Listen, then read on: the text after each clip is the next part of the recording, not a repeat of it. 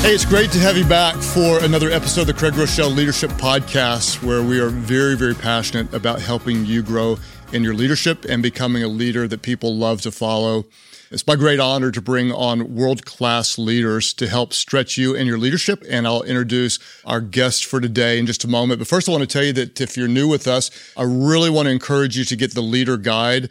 It's got detailed information on each episode, as well as discussion questions and additional content to help you and your team grow in your leadership. Go to life.church/leadership podcast to get the Leader Guide, and we'll send you that content with each new episode. Today, I'm very excited to introduce a great friend of mine, one of my favorite spiritual leaders and a person that you're going to love to learn from. Louie Giglio is the founder of the Passion Movement, and this is honestly a movement. It includes Passion Conferences, which are the biggest conferences to college-age students on planet Earth. He is the founder and the pastor of the Passion City Church, Passion Publishing, 6 Step Records, and the founder of the Passion Institute. Amongst all of that, he's also the best-selling author of Don't Give the Enemy a Seat at Your Table, fantastic book. And the latest book, I'm going to hold it up in case you're watching, is Putting an X Through Anxiety, Breaking Free from the Grip of Fear and Stress. It is an honor to have you with us. Louie, welcome aboard, man. I'm so excited to be here. Yeah, really, it's a little bit surreal because I'm a partaker and an enjoyer of the podcast. It's just great to be on with you today. Well, it's an honor because I've enjoyed following you and learning from you for years and years, and then to admire you from a distance, but to love you even up close is very meaningful to me. That's awesome. I feel the same way. Yeah, I'm excited to dive into your leadership journey, and a question I like to ask almost all of our guests is, where did it start? I'm curious. There had to be a time somewhere as a young adult that you recognize, oh my gosh, I can actually make a difference in the lives of others. When did you first discover that you were a leader? I think for me, it was probably my senior year of high school. And I wasn't looking to be a leader necessarily. I was more of a troublemaker my senior year of high school.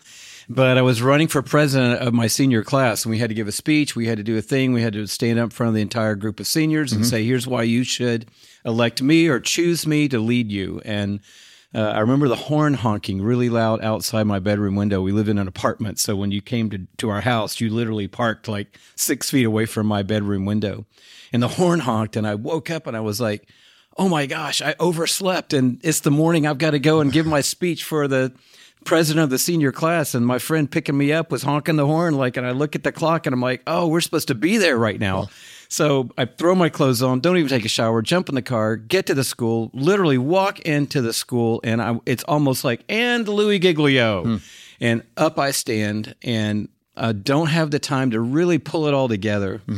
But I open my mouth, and in a few moments, I start watching myself communicating a vision for where we're going as the class of 1976, the bicentennial year, and what we're going to do as seniors to lead Campbell High School.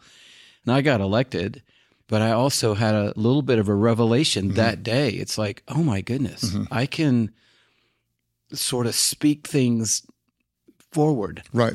And pull people into that. And I didn't really know what that meant because I was on the track to be a professional tennis player at that moment in time. That's a whole nother story. That wasn't going to happen, but that was my vision. But as God turned the ship and put me in his story as a communicator, it all made sense. And I knew from that moment, there's something in my wiring that has to do with communication, it has to do with vision, and it has to do with leadership. Yeah. So what's interesting is that was your senior year. So you were probably 17 or 18 probably. years old. And that had been in your wiring the whole time, but you didn't know it was there. Yeah, and I think that's the beauty of the way we're all wired. Yes. We all are wired for a certain thing. It's just a kairos moment where we're at the right place, the right time, and we can see it, Craig. That's the key. We have to have that revelation moment where we see ourselves doing what we were made to do. Yeah. So I that makes me emotional because I think about all the people listening right now that may have more in them than they realize and that they haven't seen it yet. And a lot of people, when I ask them that question here, they'll give a story about your age, high school, sometimes junior high. But what's interesting is I didn't start teaching leadership until I was 40 years old. And I didn't see myself as wanting to do it. So I'm only saying that because I can imagine there's a 23-year-old or a 32-year-old or a 40 or 60-year-old that there's more in them than they've yet realized. How do you help people as a leader? How do you help them discover what's in them that they haven't seen yet? I think the key is being in the right proximity to the right people. The wrong people can totally cause you to miss what God has wired you to do. The right people can help you see it, but not just see it, but see it at the right pace. Right. And when I did get put in God's story and I started communicating to people kind of like, this is what I'm going to do for a living. I'm not going to be a tennis player. I'm going to stand up in front of people and communicate. People would say to me, Craig, right away, positive things. And you want that. But the sad thing is, and they say that this to a lot of young communicators, so please don't anybody get too crazy too soon in the podcast, but I think you're going to be the next, and then they'd fill in the blank. Right. And I would walk out and get my car and go, there's no way that's going to happen. And if I listened to that, I would have missed me being the first me by trying to fulfill somebody else's speaking over me that I was going to be the next somebody else. Because it's turned out I'm not the next somebody else, the person that they kept saying, or the persons they kept saying. I definitely am not either of those persons. I'm a whole different kind of person. So I think it's being around people who have perception and who also understand pace, so that they're helping you see what your wiring is, but they're also helping you see the process of getting into that zone at the right pace. I like that. You'll be around the right people, and they have the right perception and the right pace. We could do something with that. And I like what you said too, that you want to be around people that pull stuff out of you. It was interesting, and I want to ask you about this because I think it could be helpful to some people. How do you learn from someone else you like a lot, and yet find your own voice in your own way? So you can't copy them completely, but you'd be silly not to learn. How do you learn from someone else, but yet still develop your own gifts? Well, everybody does it the same way. You copy somebody. I mean, there's nobody that doesn't copy somebody. I mean, I'm sure someone's listening going, I've never copied anybody. If I had gone the tennis route, I absolutely was trying to hit my backhand like one of my heroes. And it didn't matter whether that's the way I should have been hitting it or the way my coach wanted me to hit it or the way that I was wired to hit it. I was going to try to hit it like the person that I had been watching hit it. And when I started communicating exactly like my 2 or 3 role models, mostly like one of them, guy that most people have never heard of. And every message of mine was a version of one of his messages. And actually, it was working great because he was a great communicator and he'd had the biggest impact on me in my developmental years.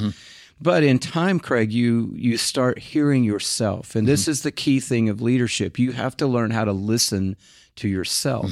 And so I've listened to him a long time, so I know how to do what he's doing, and I'm trying to do that. But then I started eventually listening to me and going, okay, I just heard my voice come through. And it's not 100% at first. It's maybe 5% of a message was your voice, but you identified it, and then you built on it, and then eventually you learned, oh, that's my voice. And I'm sure the other day I was preaching a message, got my whole thing done. It's the week that Charles Stanley had gone to heaven. And I was on the In Touch website because they were using a message I'd preached at his church for his 85th birthday, and I just wanted to listen to the message again. So I was on the website. I was flying home from an event, and I said to Shelley, I'm going to just Google, what does Charles Stanley say about what I'm preaching Sunday? Got the title up into the search bar, bam, hits a thing. It is exactly my message, same title. I'm like, okay, this is going to be great. It's 22 minutes long. I start listening to it on the plane. I get done, and I'm like, I am preaching Charles Stanley's message this Sunday. Because that's what was poured into me year after year after year after year. So that's still going to be in us when we find our leadership style, the influences, but learning to hear your voice and then building on that voice allows you to develop a voice. And I've heard every message I've ever given. Every one of them, I've heard it. And so in time, I learned, oh, this is my voice. I got comfortable in my voice. And then I wanted to develop my voice. Right. So you mentioned leadership style. And I think a lot of times when I talk to people, they have a view of leaders being the charismatic voice up front. And the reality is, like, there are so many different styles of leadership. I could name dozens. How would you describe your style? It's unique, how would you put words to it? Yeah, that's, I'd love to hear your dozens, because I think that same way. I mean, there's a managerial leader, and they're organizationally wired, and that's why they're great leaders. They are the creator leader, like Steve Jobs. He maybe was a good leader, but he really was a great creator. And so he invented something amazing, or brought a team together to invent something amazing, and then he became the leader.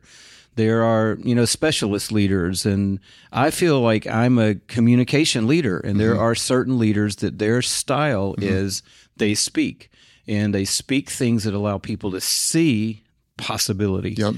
And that's what I'm wired to do, is to speak things that other people aren't really thinking about. Yes. But when they hear them, they go, oh, wow, I could see that.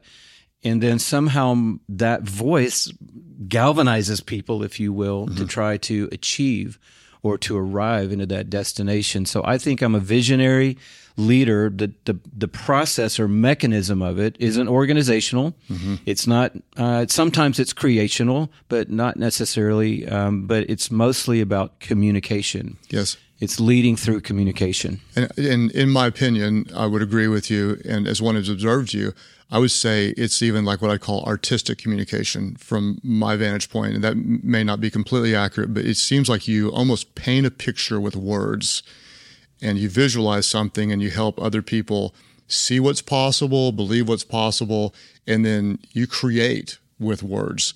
Much of what you do did not exist before.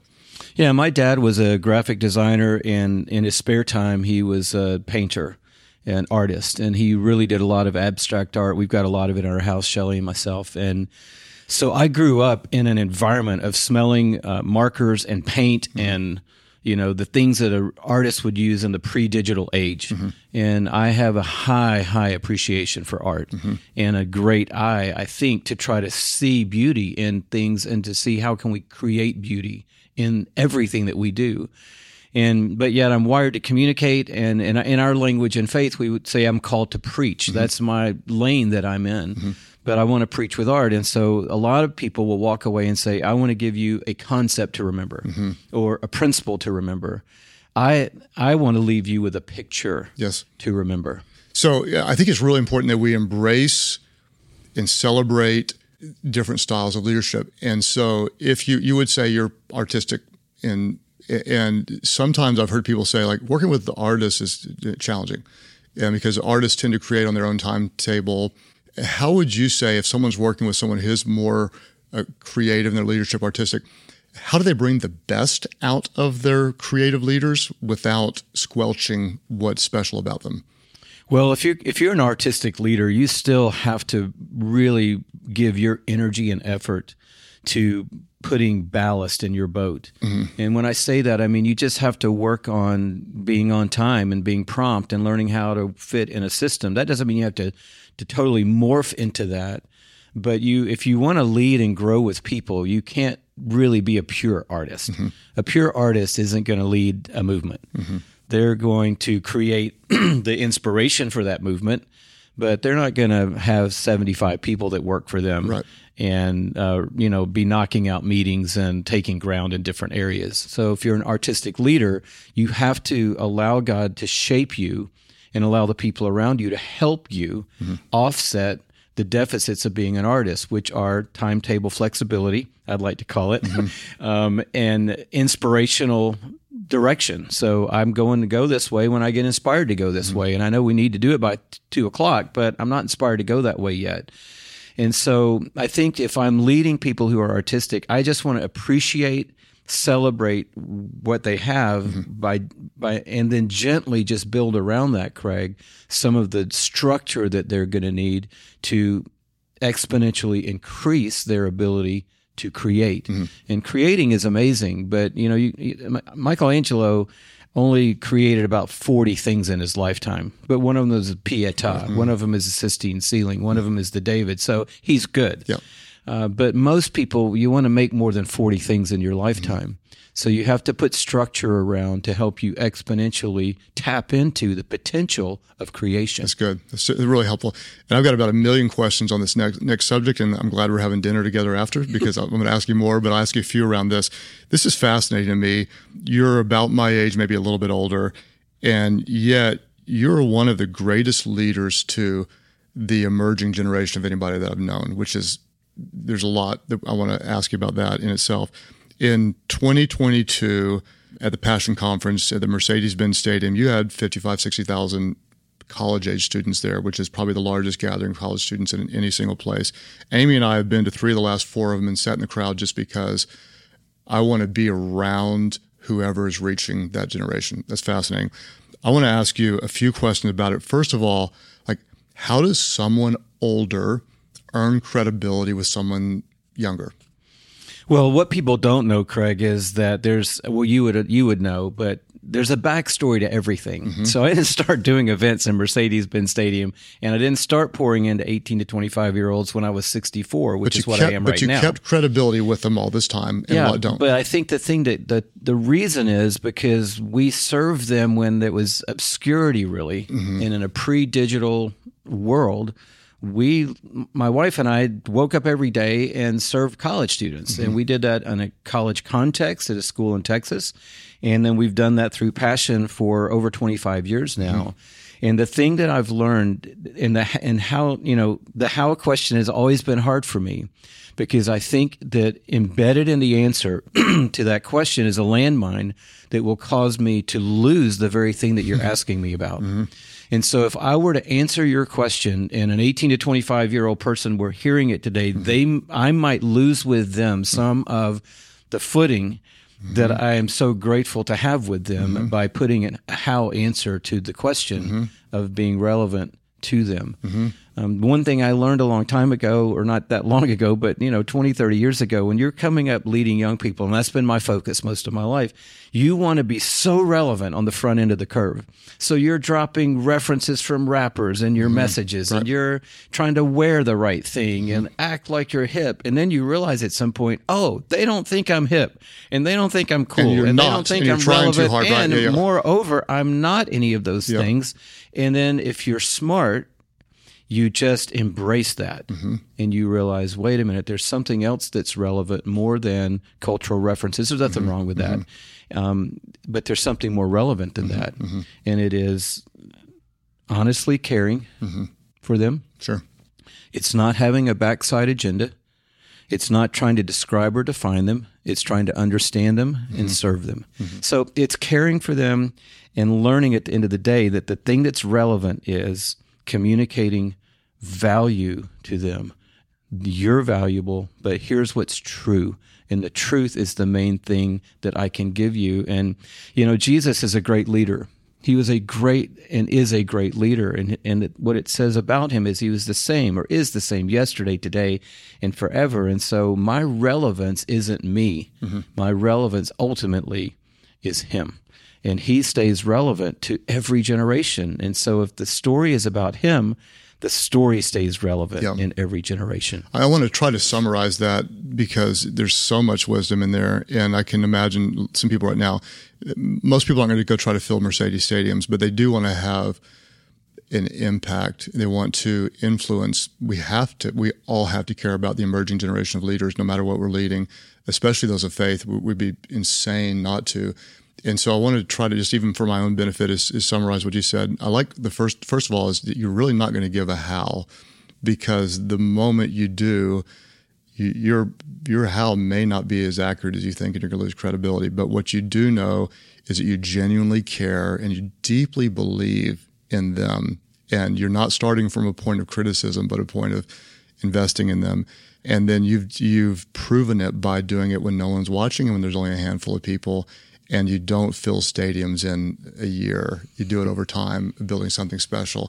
And that really shows in what you've done. And I think that's kind of why you've transcended time, and you've done it for decades. And I'm kind of saying this out loud because I want leaders to hear this and say, you can still be relevant in what you're leading 30 years from now.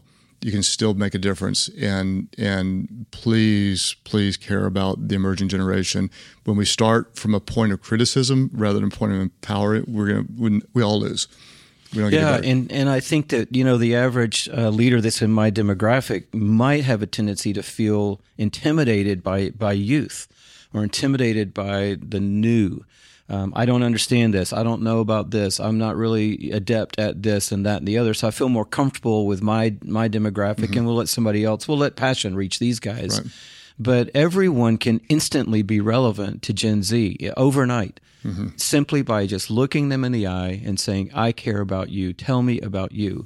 And the reason why a lot of the how part, Craig, is dangerous is the people that are defining all these generations who's defining them? Well, the marketplace maker is defining them because they want to understand them, because they want to sell their product to them. And so if you don't have a product to sell, you're ahead of the game already. That's so good. And if you're not intimidated by what answer you might get, you're ahead of the game already. And so ask questions, learn from people, try to understand who they are, and let them know that you're there to help them, serve them. How can I serve you? Not how can you serve me? How can you mold to me? But how can I serve you? Is there any way I can help you? Is there anything I can do for you? This is always the leading way of leadership in everything we do. Ultimately, it's why every product is successful, why every organization is successful, because they started with, how can I help you? So I hope our community is hearing this, that from the best leaders we hear over and over again, it starts with you. How do we add value to your life? And a lot of leaders tend to think, I want to recruit you to help me fulfill my vision, rather than saying, I want to invest in you and together we're going to do something special. And so that it just shows in your leadership. You mentioned Gen Z. I am seeing a lot in this generation that is exciting to me. What are some of the qualities that you see that are giving you the most hope? Well, on the structure side, these guys are industrious. They are. And the ones I'm talking to, they want to own things. They want to buy things. They want to own a house. And there was a generation that's come along, and they're buying houses faster than their older brothers and sisters. A lot faster than their older brothers and sisters, living in a tiny house in New Zealand because they cashed out of everything they had, and they're on a 2-year quest to just travel the world. While their younger brother said, that's great, love you, send me pics, but I want to buy a house. I don't want to pay rent on a condo. They're scrappier, yeah. And so that's a whole different mindset. And I think we saw that happen in the 90s in America. And there was just like a financial turnaround. And that's good news because, this transfer of wealth that's happening right now, the biggest in the history of humanity, that the wealth that's going from the boomers to the Zoomers it's trillions and trillions and trillions of dollars that's going to 23 and 4 and 5 and 6-year-olds right now. And so I think, that's good news that they have a very industrious mindset. But I also think that they are, they're eager to take advantage of the moment and to make a mark. And I think it's positive, and I'm excited to see how they're going to play that out. I am too. There's a lot of positive signs. And when I look at all that you're doing, it is pretty amazing. You're involved in so many different things. Running a church is a full-time job. Having a conference ministry, full-time job. Producing music, all the creativity, the record labels, the mentoring and such. This morning, you helped lead a staff event. You also helped lead a men event. You hopped on a commercial flight. You're here entire time to do this and have dinner. That's a lot. How do you structure, manage your time?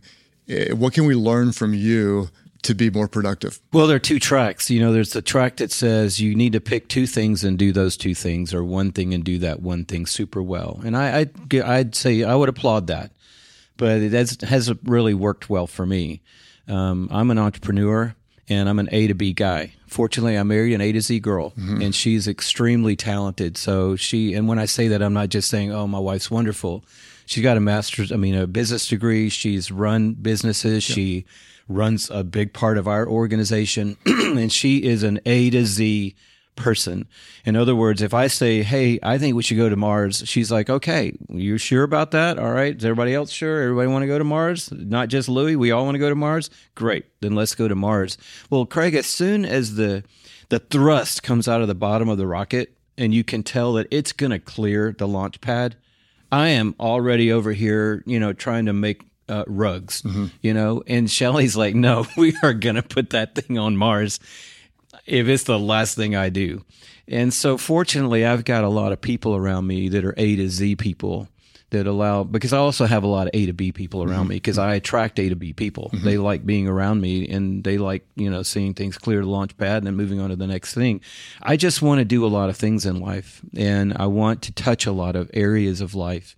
And that's part of the art that you talked about before. Art moves in different directions. So I can be as inspired about designing a new building as I could be about writing a new message, because they're both expressions of art. And so I manage my time around the priorities. Right. And so the priority for me is what's the big idea and what helps us clear the launch pad. That's what I prioritize around. And then the rest of it has to end up moving out to the C and the D and the F and the J and the M and the N and the Z people. And I come back in at critical moments to help make sure things are clearing the launch pad. Yeah, I want some more details about that, because Louie, you are a visionary. You're an entrepreneur. You start a lot of different things, but they last. It's not like you're in it. You're not building businesses to sell. You're actually creating, most of the time, ministries and organizations that go for decades. So there's a little bit more to it. What I'd like to know is, what does that look like Monday, Tuesday, Wednesday, Thursday, Friday, weekends? Where do you put your time? Are you in meetings? Are you throwing stuff at a wall, seeing what sticks? Is it different every week? What is a week? Yeah, there's not a lot of rhythm and rhyme in it. Mondays is a Sabbath for me. So obviously Sunday is a pretty important work day for me. Sure. Monday is a Sabbath day. But at sundown on Sabbath, my brain is really starting to organize what is important this week. And that's what all leaders are doing. They're trying to whittle things down to a 4-item list. And so by 4 o'clock, 5 o'clock, that's what I'm doing. My main leadership meetings are on Tuesday morning. That could be global leadership one week. The next week, it's a little bit more of a smaller leadership circle. But those are big idea. Are we moving the big ideas and the right ideas down the road? So those are Tuesday morning. Tuesday afternoon, I have more meetings that are structural meetings that look the same every single week. Wednesday is tackling whatever are the priority items this week. And so it could be a publishing meeting today. It could be an album or a label meeting in the afternoon. It could be something about, church. But what are the priority things? Thursday is a random day. Today was a Thursday, so there's a lot of different moving pieces today.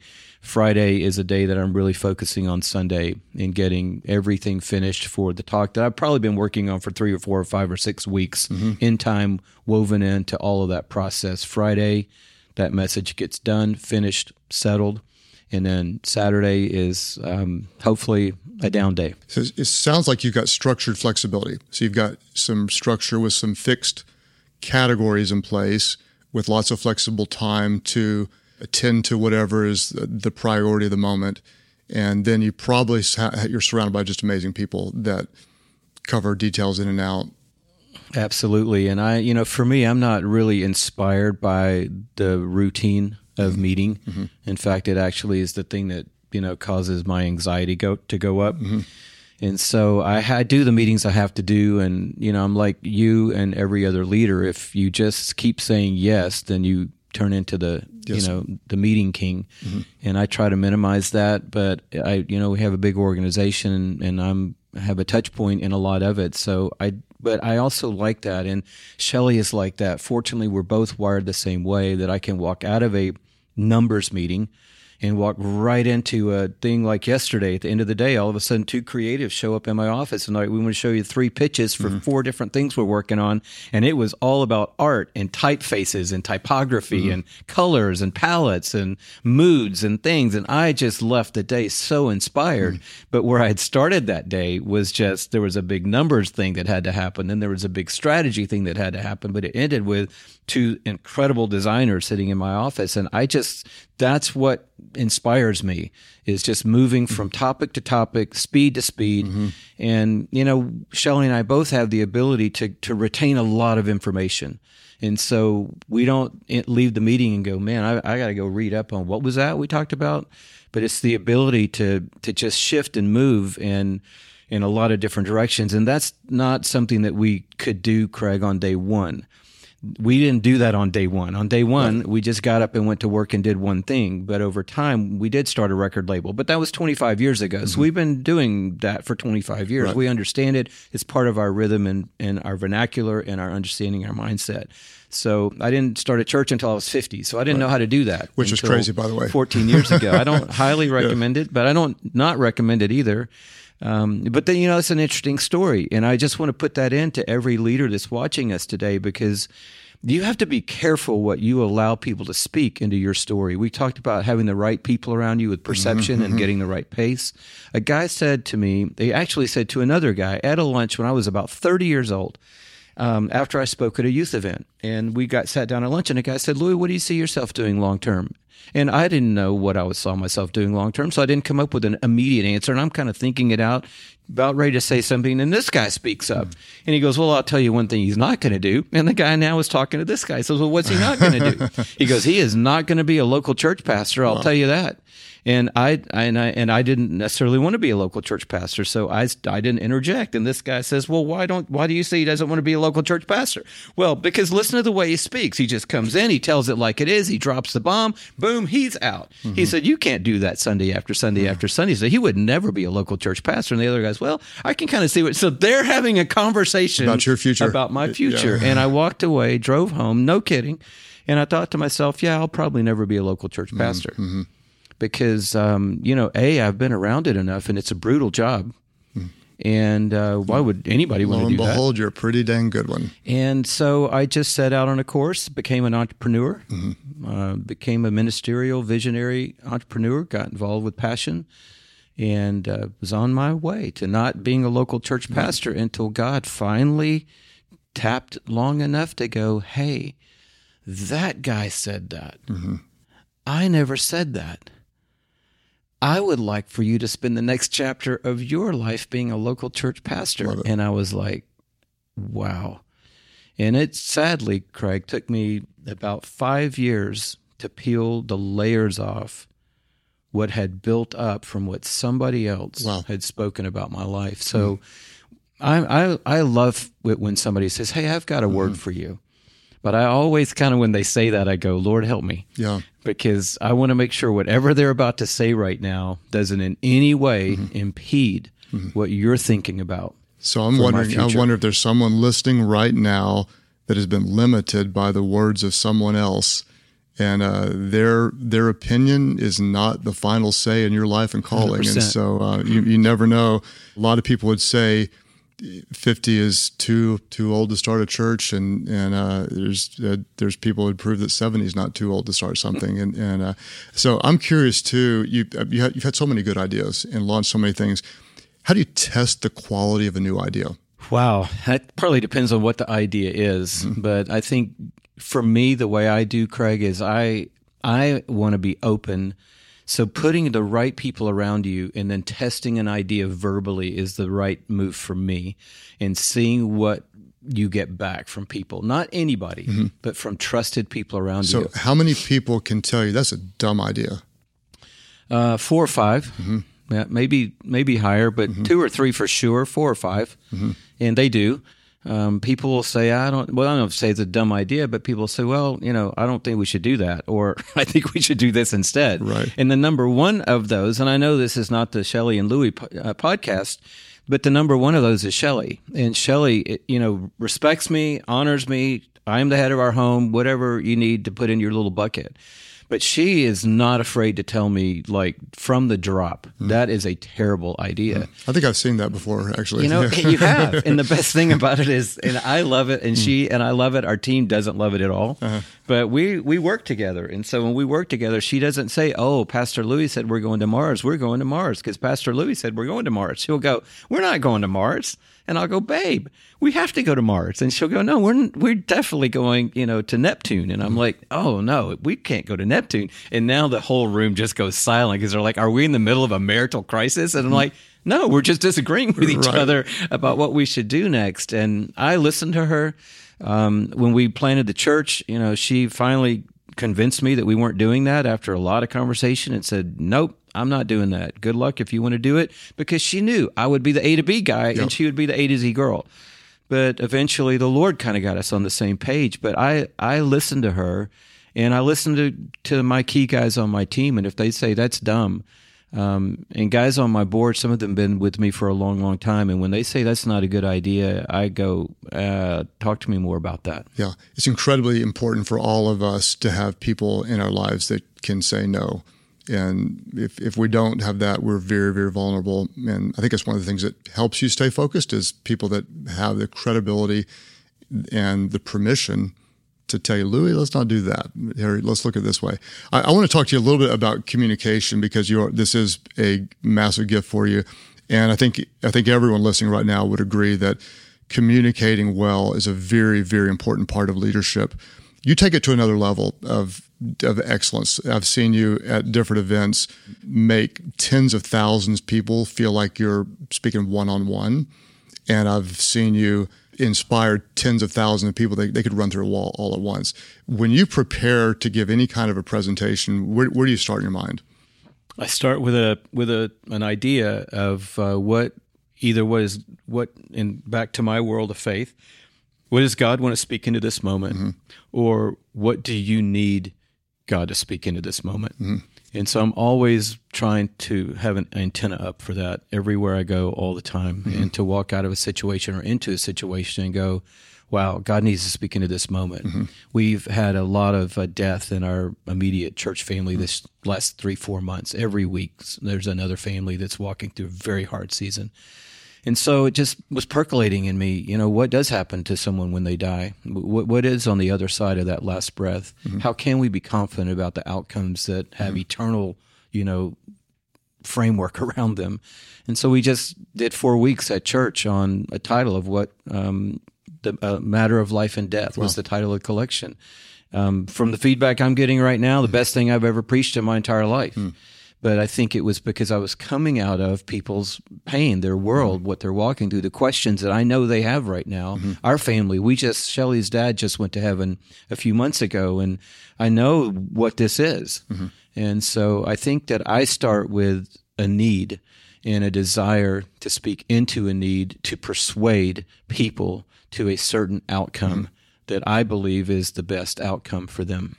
And you just had your first preaching conference. What the title of it was? Speak. And I was honored to be a part of it. And you had a couple of days of some great communicators teaching.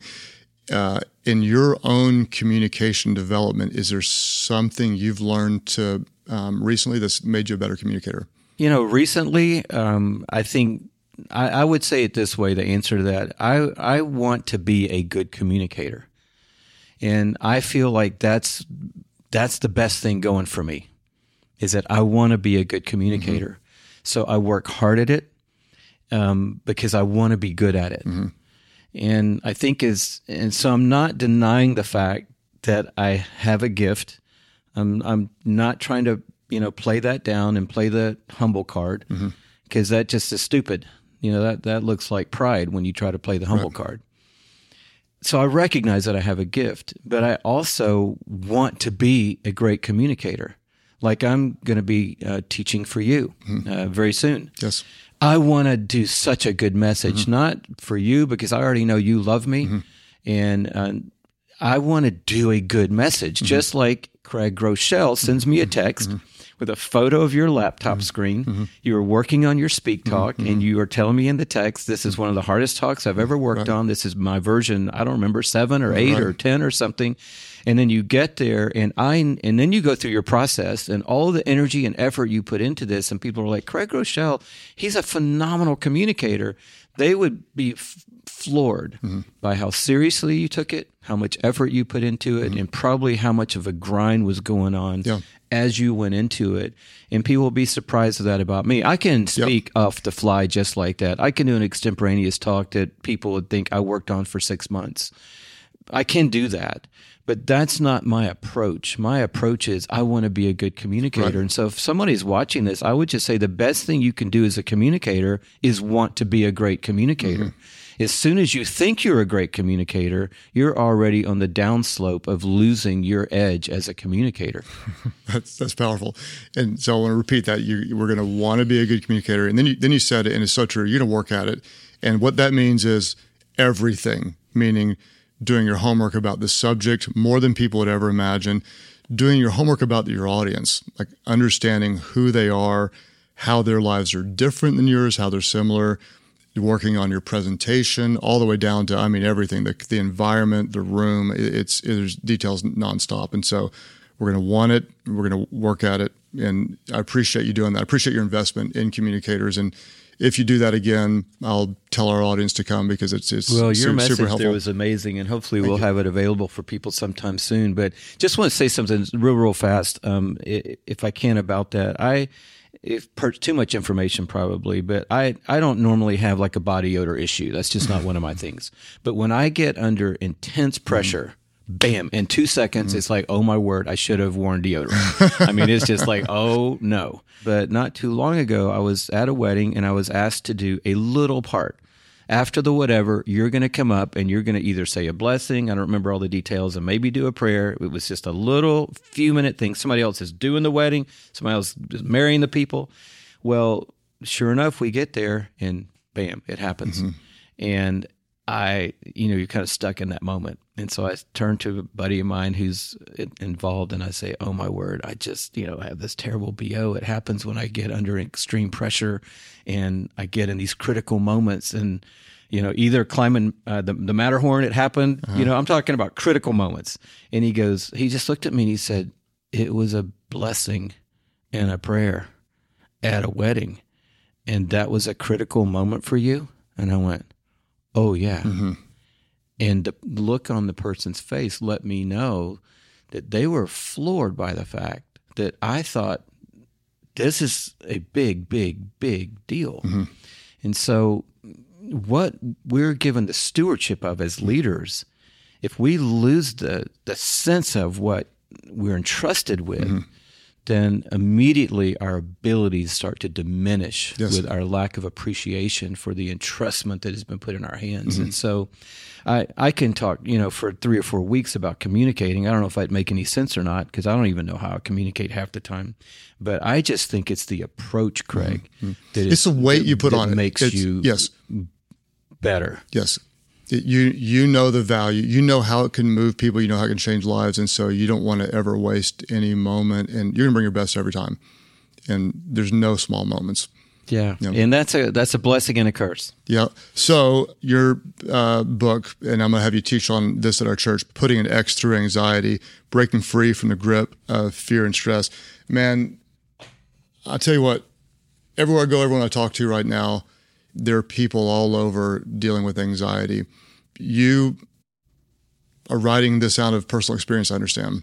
Yeah, and this was even a pre-pandemic thing. This was a companion to a book that I wrote called Goliath Must Fall, and we actually did it, Craig, as a drip campaign daily devotional. But it was so well received. I mean, it just blew us out of the water. So we took it, we updated it, we put more around it. It's got more substance to it. But the thing I love about it is I sat down at my computer, wrote every word. Didn't have a team around me when I first created this, and it was just me telling my story. And it's not my story to help you with your story. It's really God's truth to help us with our story. But I'm not talking theoretically about anxiety and depression. I've been down in that hole, way down in it, to a place where I really honestly didn't think I was going to ever be back to me again. I never would have dreamed. I mean, and I'm not trying to make this up. I would have, if you'd come to my house when I was in this hole and said, hey, God's going to work and one day you'll be sitting down with Craig Groeschel on his leadership podcast, I would have just looked at you and said, yeah, right. But God brought me through it and brought me out of it, and I'm not oblivious to it and impervious to it. It's a better word. It's still in my story. I got shattered so hard by depression that it's just a part of my story now. But I know how to manage it is the key. And God has given me the grace to know how to manage it. And when you fall in that hole, you don't know there was a hole. Right. Now you're in it and you didn't even know there was one. So you certainly don't know how to get out of it. Right. And then when you get out of it, you kind of want to close the door on it and go on about your life. But God asked me to keep that door open and do the one thing most guys don't want to do, which is talk about weakness. Right. And say, yeah, I still have the scars from that experience and I still deal with anxiety even now, but I know how to allow God to help me overcome it. So, I appreciate you being transparent. A lot of times in leadership, we want to appear more invincible, or we don't want to show weakness. And the reality is, every single one of us as leaders, we have insecurities, we have low times, we can get really discouraged. And I'm talking, Louie, more and more business leaders that are hurting, ministry leaders that don't even know if they want to stay in ministry. Can you tell us a little bit? Maybe we can learn, what was your journey out like? What'd you do differently to help you step out of the depression and overcome, or at least manage the anxiety? Well, for me, it was a multi-track thing. I was really shattered. So it wasn't, it was a long process where I had a doctor helping me. I had another doctor who really had more psychological background helping me. There was spiritual input going on. There was medication involved, and I know people have different views on that, but my brain was really messed up, and I needed help getting it reset, and it was going to take time. And it took about 6 months for me to get to the reset mark. And then that was the beginning of growing out of it. And there wasn't really, and I'm going to talk about this, and I know people want, give me 3 handles. Well, there are handles. I mean, if you go look up depression, anxiety, stress online, what are the top 5 things to do? They're the same 5 things on every website you go to. Go outside, breathe, change your diet, get exercise, talk to someone about the things that you're struggling with, get community around you, and get to a place where you can offload some of this stuff that you're stuffing down. Those are all, they all work, actually. You know, I used to laugh at people that talked about breathing exercises. And then I realized, oh, wow, I tried one of them and they actually work, because there is a physiological thing that happens, a neurological process that happens when you breathe. And for me, 2 things pushed me in the hole, I think, and it took me time to really peel this back. One of them was a need for other people's approval that was latent, but it wasn't fully understood because I hadn't planted a local church yet. And I don't recommend planting a local church if you have a high need for other people's approval. The second thing, Craig, was control.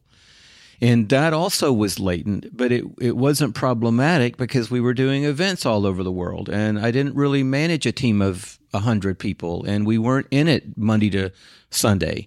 We were here and then we were there, and I could control it all, kind of. You plan a local church, guess what? You're not controlling hardly anything, if anything. And then you realize in life, you're not controlling anything. So if you have a high need for approval and a high need for control, which I had both of, and when we planted the church, that was kind of a part of it. And those 2 things just pushed me in the hole. And so I had to come back and face them and admit them and learn from them. And at the end of the day, I had to reconnect with the shepherd. And I've come to the end of a lot of days, Craig, where I just say to him, I mean, not pray to heaven, but say to him, I'm going to put this in your hands tonight. You hold it, please, because I can't deal with it. I can't control it. I can't manage it. So I'm going to put it in your hands, and I need to go to sleep now because I'm not invincible. And when I wake up tomorrow, I'm going to trust that maybe you worked on it during the night, but at least you held it during the night. Well, the book is called Putting an X Through Anxiety, and I want to take a moment and I always try to envision you, the listener, in our leadership community and what you're going through right now. And I know that there's so many people that are hurting right now, and I want to kind of reiterate what Louie said, that this was a process, and it took you 6 months just to kind of hit the reset button. And that, I've even heard of some stories that takes longer than that. And so you didn't do it alone. You had a lot of help. You had a community of help. You had a lot of support around you. You had doctors. You had medical advice. You had practical advice. You had a spiritual community. You reconnected with the Good Shepherd. And there are those of us who are faith leaders who talk about it and get disconnected from the vine without even meaning to. And it's not that we're not necessarily in sin, not doing anything immoral. Just sometimes we let the work of God replace our own relationship with God, which can be a real issue. And so if there is someone out there right now that you're hurting and you feel alone, you feel like there's no hope, I just want you to know there is help, but you're gonna have to ask for it. And it may not come overnight, and it may take a year, it may take 2 years, but it's possible to find healing, and it's possible to work through it. I would love it if you would talk to some leaders right now and just someone that's hurting, someone that's discouraged, and give them, is there a word of encouragement you have for a leader right now that doesn't know if they have what it takes to go on? Well, I think it's okay, Craig, and it's important for us to say that we don't have what it takes to go on. And so instead of me, really wanting to give a pep talk to people today who are kind of at a low and say, come on, you can do it, I have found in this last season particularly, which has been extraordinarily challenging, there have been, and I'm cautious to say this, especially around my team and in public where people who work with me and for me can hear what we're talking about right now. But there were a couple of places in the last 3 years where we just came to the we're out point. And seriously, like, we're over dinner now, we're talking it through, we're out. But in every case, we woke up and we stepped back in. And I call that good quitting. And it's been the lifesaver for me. So if someone was struggling listening to us right now, I would encourage them towards good quitting.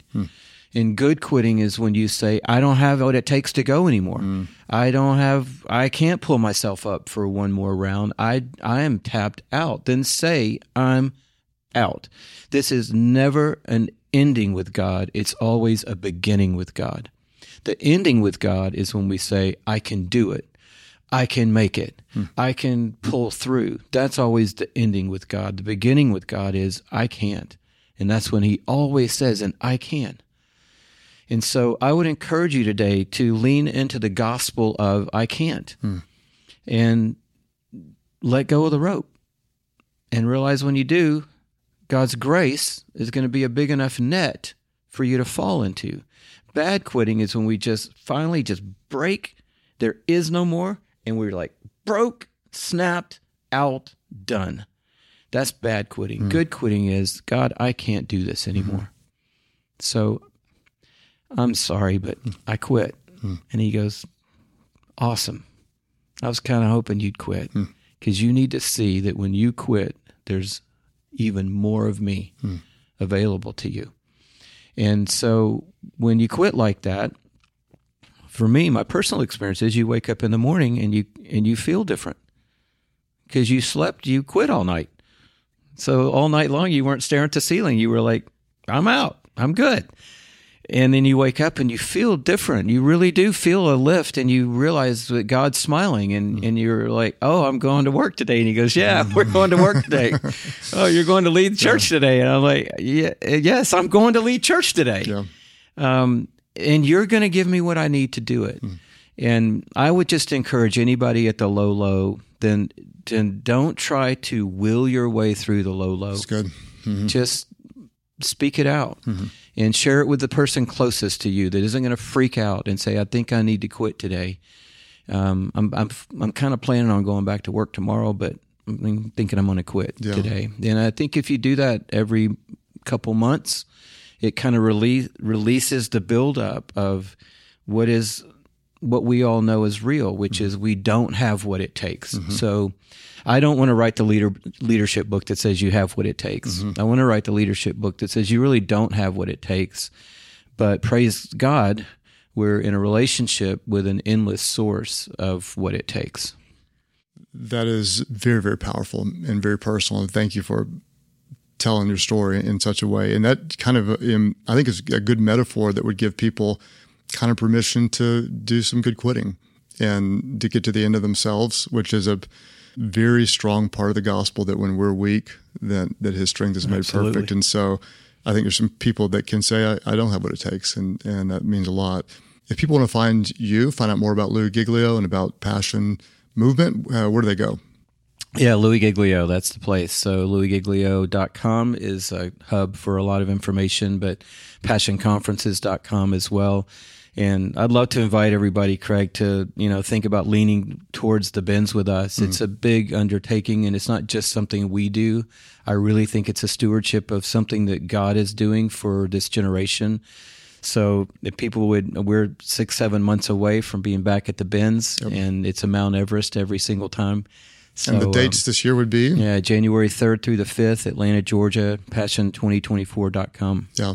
Well, just as your friend, I've been one that has tried to support you by coming and sitting both to learn and to support the emerging generation, because I feel like it's one of the most important things that happens out there. So I would say to our leadership community, of all ages, it's something worthy of supporting, and especially if you've got college-age students, do everything you can to get them with their friends there, because it is a life-changing, not just conference, but it's the beginning of an ongoing community that's very powerful. So hats off to what you do, and I'm incredibly grateful. The book is Putting an X Through Anxiety, and I just want to say to you and our community, like, you have permission to not have what it takes. All of us as leaders, we hit the end and we have our own limitations, and so you can embrace that, and there's a strength beyond what you have on the other side. I want to thank you sincerely for being a part of our leadership community. We've got a new teaching that drops on the first Thursday of every month, along with bonus episodes often throughout the month. And again, get the Leader Guide, go to life.church/leadership podcast. And this podcast could be helpful to a lot of people, this episode especially. And so if you post on social media, be sure and tag Louie Giglio or tag me, and we may repost you to help get more people in this community to grow in their leadership, because we know that everyone wins when the leader gets better.